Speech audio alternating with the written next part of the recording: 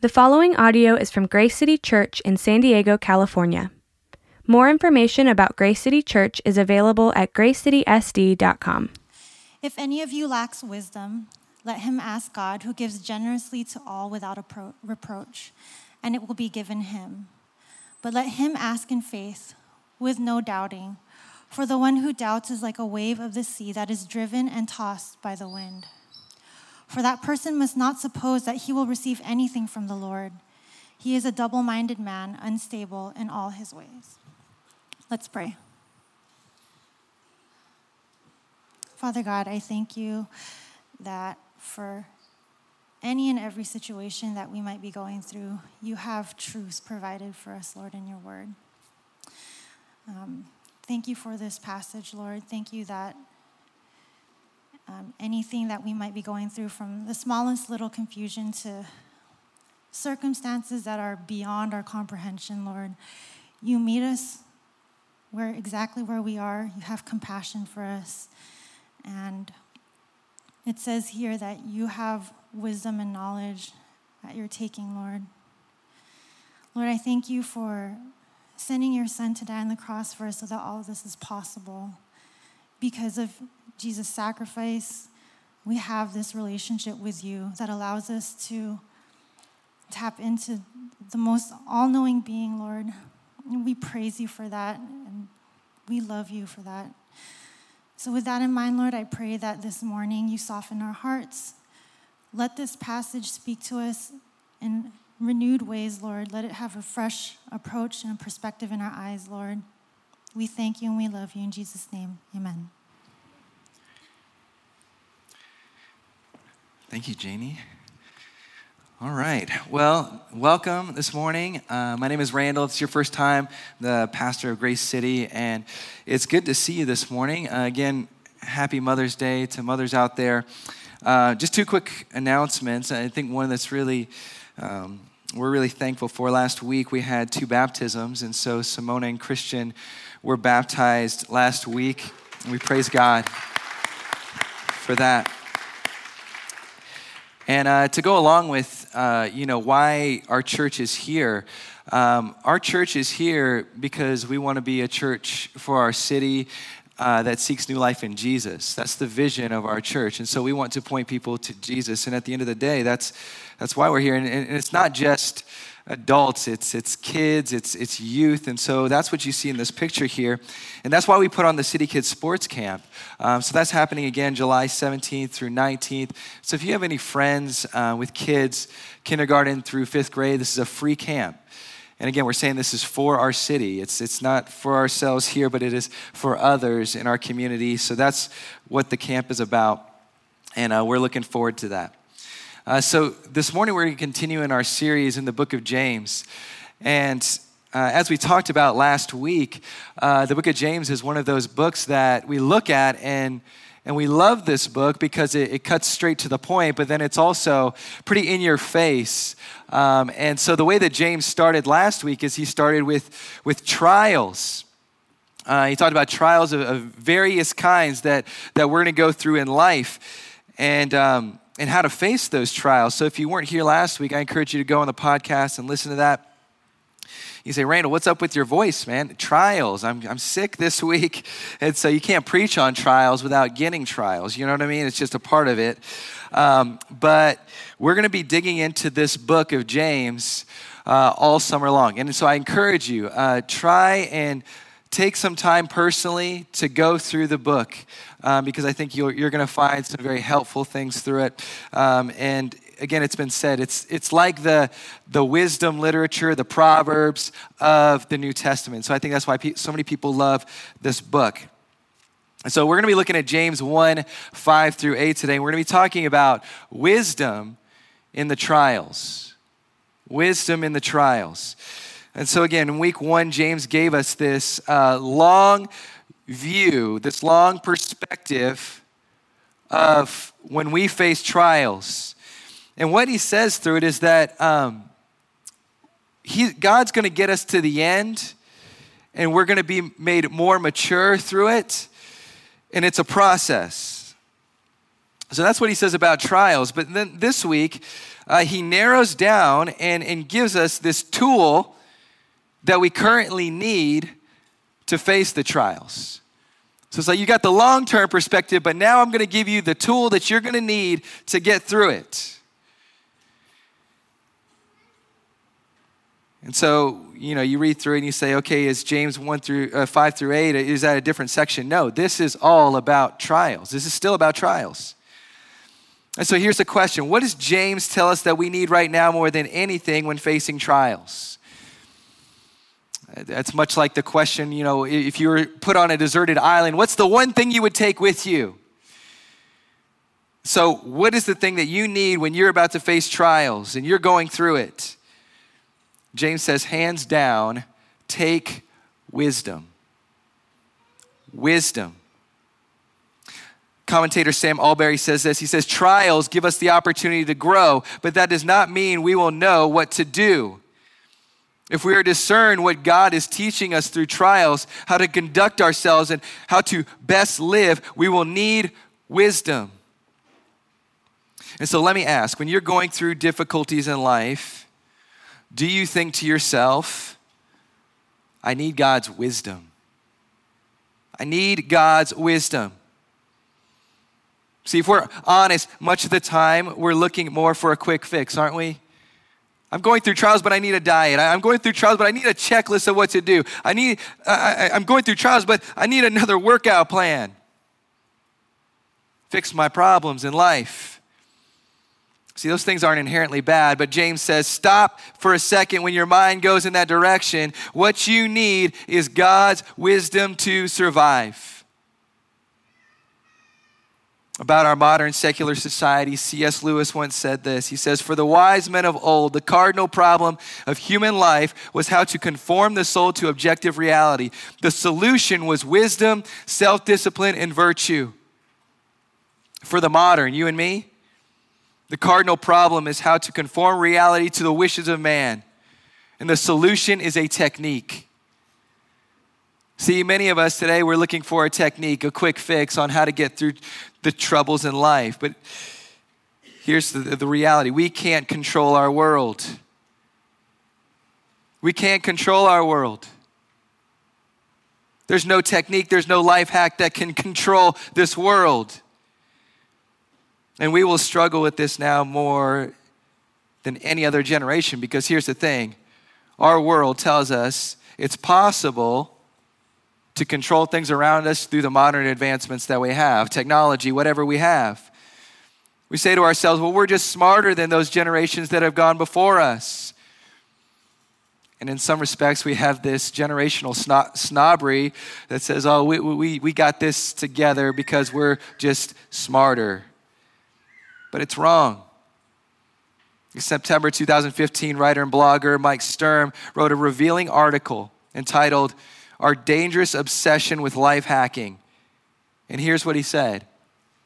He said, I used to be wholehearted supporter of hacks, especially life hacks. Those little tricks that promise huge returns for even less work. I long for more and more neat little shortcuts to do more, get more, and be more. Alas, I am coming to find that these tricks are just that, tricks. As in, they trick you into thinking something that is not true. They trick you into thinking that you somehow exploited a loophole in the universe and jumped ahead to the front of the line without having to wait like everyone else. Unfortunately, this is not true. So James tells us, you're in a trial. You don't know what to do. You're at the end of your rope. You feel lost and confused, disoriented in life. Ask God for wisdom. So how? How do we do that? Well, James 1, 5 through 8 is our text today. And just to give some background, James is technically the half-brother of Jesus. And he was transformed from a skeptic to a believer.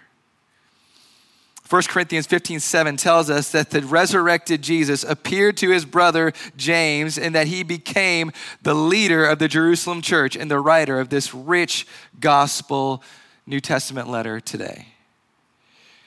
And so now in verses 5-8, James encourages us to step back and see some bigger truths that we need to gain wisdom in life.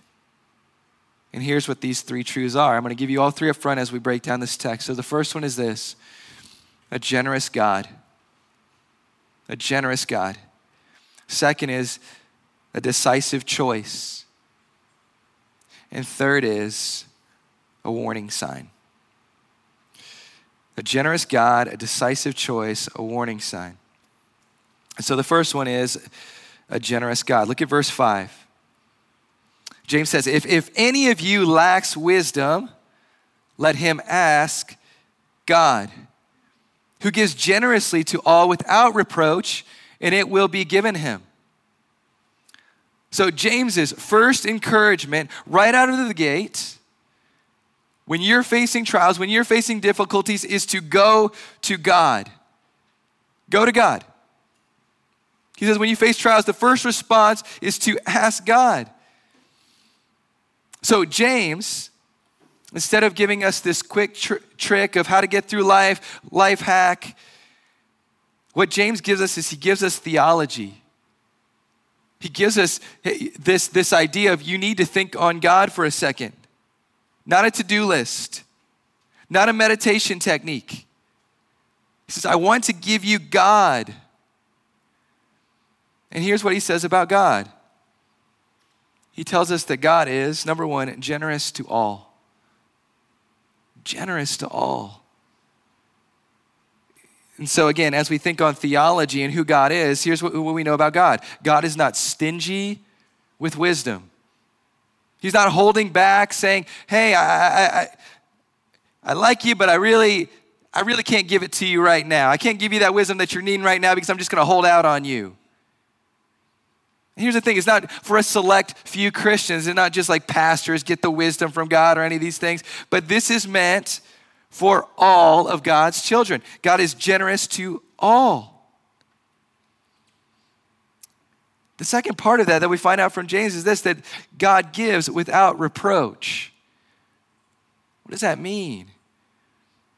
That God gives without judgment. See, here's the thing about God. God is not shaming us because we didn't listen to him in the past. God's not shaming us and saying, why haven't you gotten it right by now?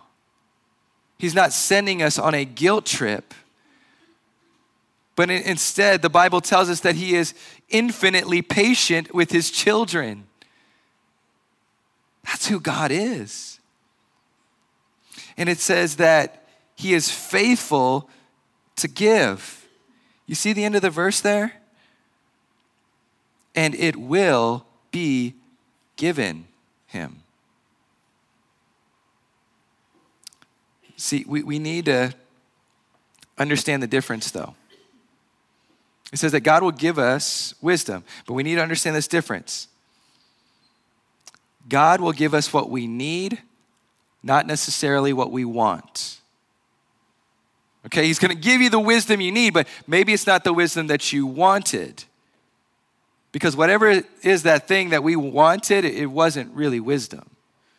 See, it's much like when my kids come to me in the morning and they say, Dad, can you get me breakfast? I say, yeah, I'll get you breakfast. Get them a bowl of cereal.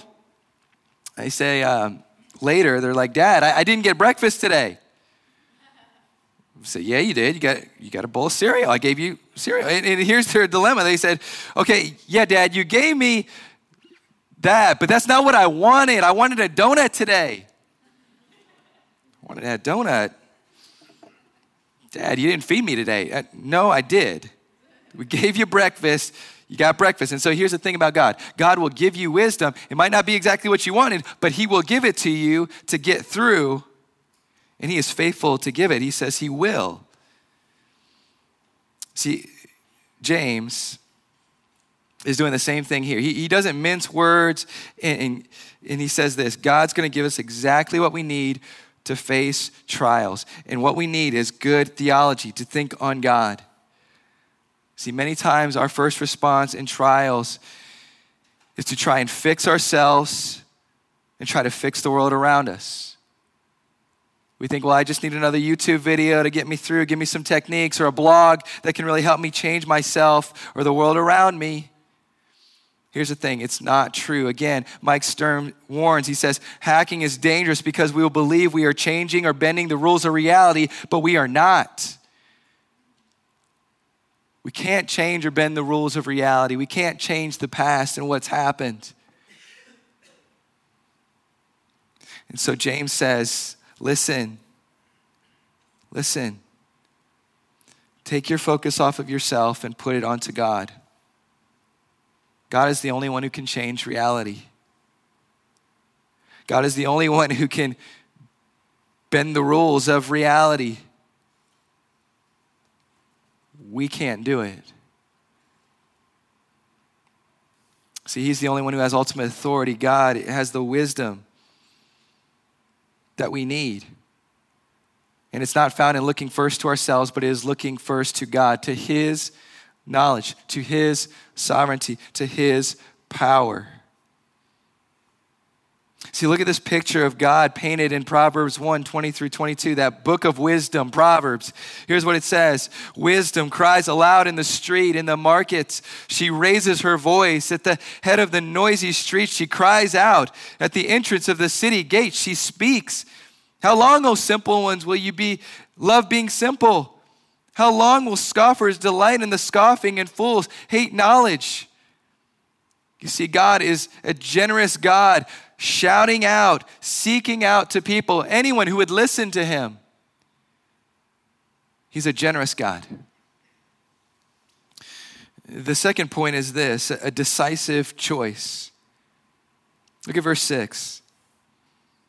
But let him ask in faith with no doubting.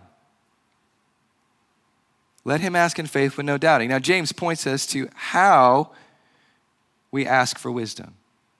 He said, well, how do you do this? How do you come to God? This generous God, how do we do it? Let him ask in faith with no doubting. And so, what does this mean? He's saying that we need to make a decisive choice about what we believe. And we say, well, hold on, I thought you guys just did a series on doubts, and it's okay to doubt sometimes. Well, here's what he's saying. Sam Allberry says it well when he says, our fear, as we come to these words in James's letter, is that he means for us to work ourselves up into a state of absolute belief. Thankfully, this is not what James is talking about. He's using the word doubt in a very specific way here. James is not saying that we must never have had a spiritual question or struggled to understand the ways of God or wrestled with parts of the Bible's teaching. As James unpacks what he means by doubt, it is immediately apparent that he's talking about someone who has split loyalties. By doubt, James means someone who is double-minded, someone we might think of as fickle or two-faced. See, what he's encouraging us to do is saying, okay, you have this line in the sand. You have this moment of saying, okay, you're going to have some questions, but at the end of the day, do you step over that line in the sand and say, God, I trust you and I put my faith in you? It's a decisive choice that God calls us to make. See, we're called to put our trust in God and say, God, I'm in it, even though I don't fully understand. That's what James is talking about. A life of faith. And then lastly, he gives us a warning sign. This is verses 6-8. It says, for the one who doubts is like a wave of the sea that is driven and tossed by the wind. For that person must not suppose that he will receive anything from the Lord. He's a double-minded man, unstable in all he does, or all his ways. So James now tells us in verse 8 that the recipe for a recipe for an unstable life. This is the recipe for an unstable life. He says a double-minded person is like someone who, I don't know if you've seen this before, where there's like a boat and then there's the dock. And what you do is you put one foot in the boat and you put one foot on the dock. And what happens is the boat starts to go further and further and further away from the dock. And you're all of a sudden you're doing the splits, right? You got one and you don't know where to go. And what's going to happen is eventually you are going to face plant into the water. See, that's the visual that we're seeing here as he's talking about the instability of when we put one foot in the world and saying, okay, I trust the world, and one foot with God, and we're not there completely, and we say, God, we don't fully trust you. It's going to lead to a face plant. We can't balance both. And the result is we'll be unstable. And so James gives us warning signs to see and remedy, and I guess put a litmus test to, are we that type of person? Here's the visual. He says, okay, first, number one, the wind will hit you. Look at verse 6. It says you are driven and tossed by the wind. He illustrates it like this. He says, you're the wave, life is the ocean, and trials are the wind. And here's the thing, the wind will hit you. It's like we talked about last week. It's not if, it's when. It will hit you. And so which direction will the wind take you? Because the second part of this is the wind will drive and toss you somewhere. And so will you be driven out to sea as the trials hit, or will you be driven to God? Charles Spurgeon once said it like this. He says, I have learned to kiss the wave that throws me against the rock of ages. Some of us feel like life is just slamming us. And I'm telling you, the only stable thing is going to be the rock of ages. The only anchor in life that's going to hold you when the wind is thrashing you is the rock of ages. It's God. And so let me ask, is your life unstable? Doesn't mean it's not hard.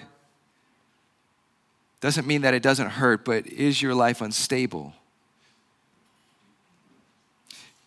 And if you see that it is, and you're here today and you're hearing that God is there for you even through it all, it is a gracious warning from God of saying, come to me, place your faith in me.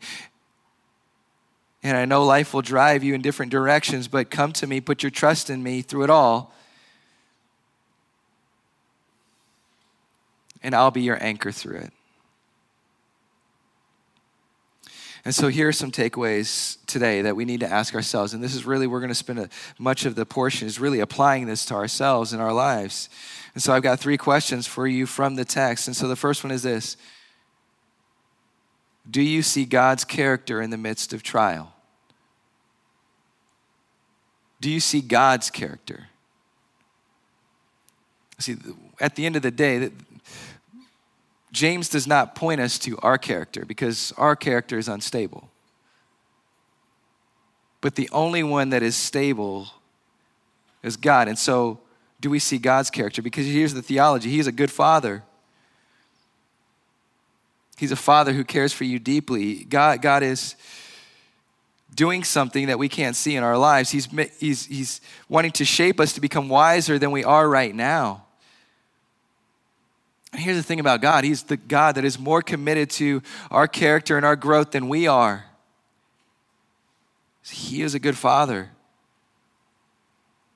And some of us might push back and we say, well, I get it. God is a good father, but why does he allow me to struggle? Why doesn't he just give me the right answer when I'm at the end of my rope? You say, I wish he would just tell me what to do. Let me give you an insight that hopefully helps. Much of the Christian life is gray. Right? There are things that we see that are black and white in Scripture. But Scripture doesn't address every single issue that you're going to face in life. You won't find a Bible verse for every life circumstance that you can try and fit into a box. Should I take this job? Should I move to this place? What do I do? Here's the thing about God. God is not a dictator father who says, here's every answer, now you obey me. No, here's the thing. He's the father that says, I'm with you through the struggles. I've given you my Holy Spirit.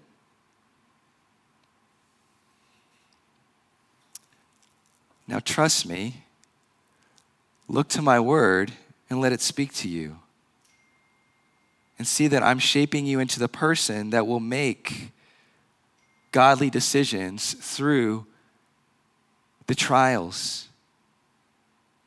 See, it's much deeper than just here's the right answer and the right response. What it is, here's what it is. It's a relationship. It's a relationship that God is crafting you through. It's not just a textbook that you read it and follow it. He says, I will walk with you through every step. And what I'm doing is I'm carefully crafting you more into the image of Jesus. I will walk with you through every step to become the person that I'm calling you to be. See, none of us start out that way. But it is God and His grace walking through everything with us that gets us to the end. So do you see God's character in the midst of trial? That He's a loving Father that's here for you. The second question is, whose wisdom do you run to when you face trials? God's wisdom or the world's wisdom? See, many of us today don't realize how influenced we are by the world's wisdom. It's the wisdom that says, it's all on your shoulders, you got to do this yourself. You got to figure out the answer on your own. God's not really there. See, what's happening is many of us are running from God instead of running to God. And so again, do you hear God's wisdom crying out to you?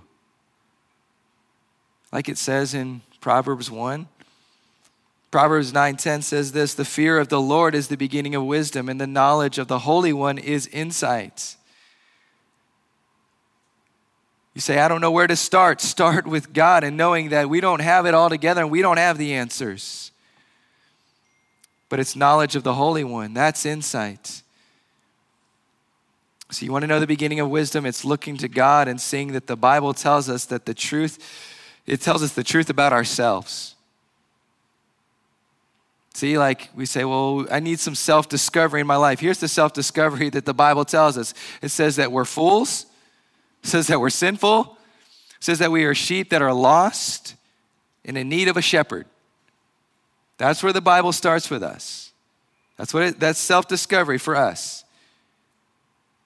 And it tells us in Jude 25 that God alone is wise.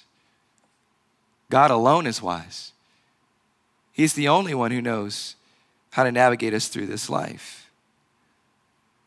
It's much like when I was struggling in this time of my life, when I was just like, God, what do I do? Where do I go? How do I get there? And there was this verse in Proverbs 3 that says, trust in the Lord with all your heart. Lean not on your own understanding. In all your ways acknowledge Him, and He will make your path straight. It's not like I got to make my path straight. I got to figure this out. But it's like as I put my trust in the Lord, He will make a straight path for me, even though I don't know how to get through. So today, can we receive that? Do we see how little we know? Do we believe that we need God right now in whatever we're going through? Here, again, Timothy Keller says it well. He says, if we knew what God knows, we would ask exactly for what He gives. That's hard to process. Like, God, like what you're giving me right now. Not everything that happens in life is God's fault. It's not His fault. right? But we will go through some things that he's going to give us the strength to get through it. So many of us are struggling with life, but would you consider that your theory about life could be wrong? How I'm going to get through could be wrong. And ultimately, that we need God's perspective. So how do we do this? We got to bind ourselves to God's process. We got to bind ourselves to God's process, even though we don't understand it. One of the things I love being a part of with my son is we go to karate every week. He's a karate kid.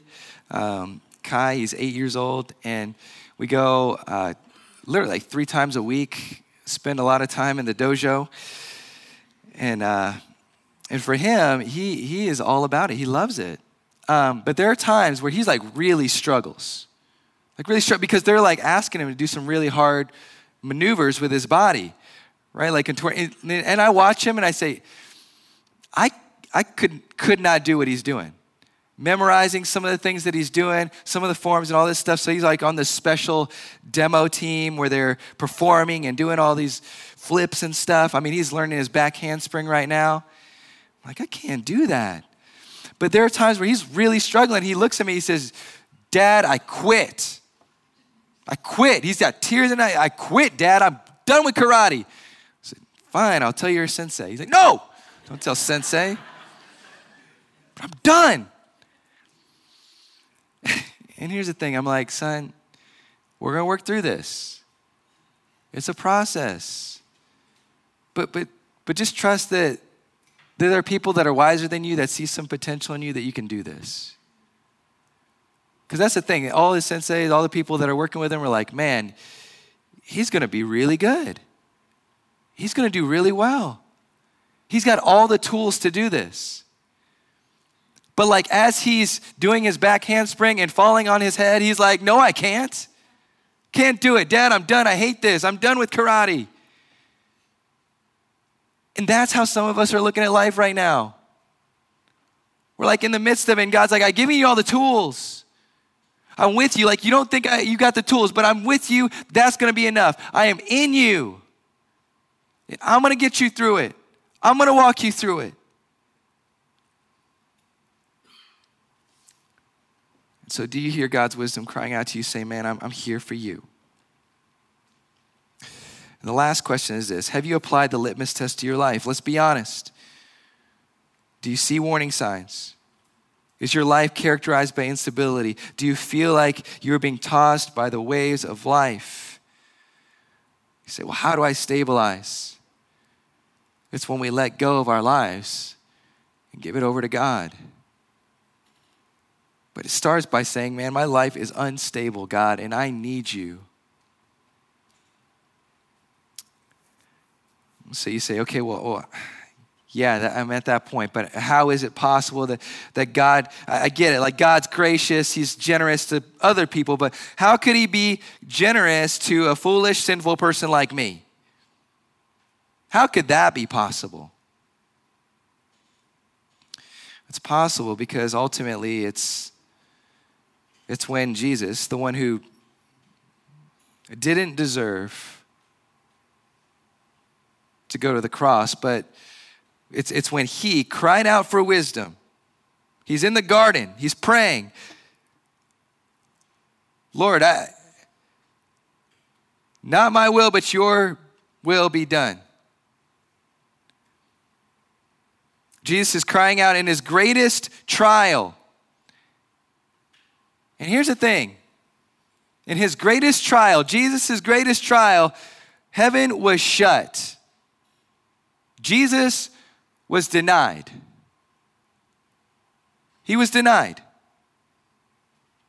The only perfect person who deserved all the wisdom and guidance of heaven was denied and was asked to go to the cross. Why did he do it? For us. For us. It's so that when you and I cry out to God and say, God, I don't know what to do. I don't know where to go. I don't have any direction. He will always respond and say, I am with you. It's because when Jesus cried out, God the Father turned his back.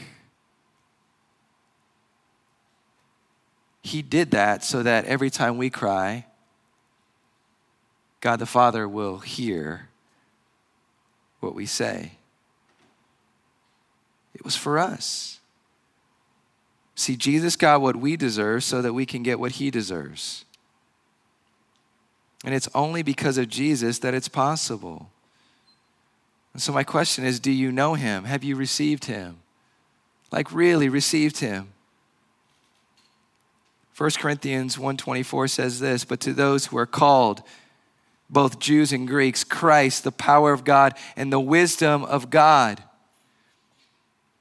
You want to know what James is talking about when he says wisdom that you need? He's talking about Jesus. You say, you know how you're going to get through the trial? Jesus. Jesus is the wisdom of God. It's not just this like technique or this idea that's out there. It's a person. A person who came, lived the perfect life, lived with wisdom this world had never seen, and died a criminal's death so that you and I can have wisdom when we're going through it, the storms and waves of life. And so will you receive him? Will you receive Christ? Let's pray. Jesus, I pray that you help us today to see that you're enough.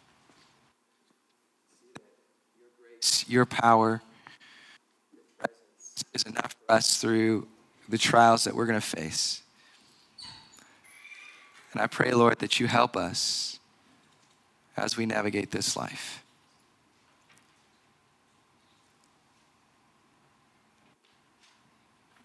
We need you, Lord.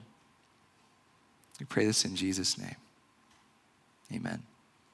Thank you for listening to this resource from Grace City Church. If you found this helpful, feel free to share it and enjoy more resources at gracecitysd.com. Grace City Church exists to equip people with the gospel for everyday life.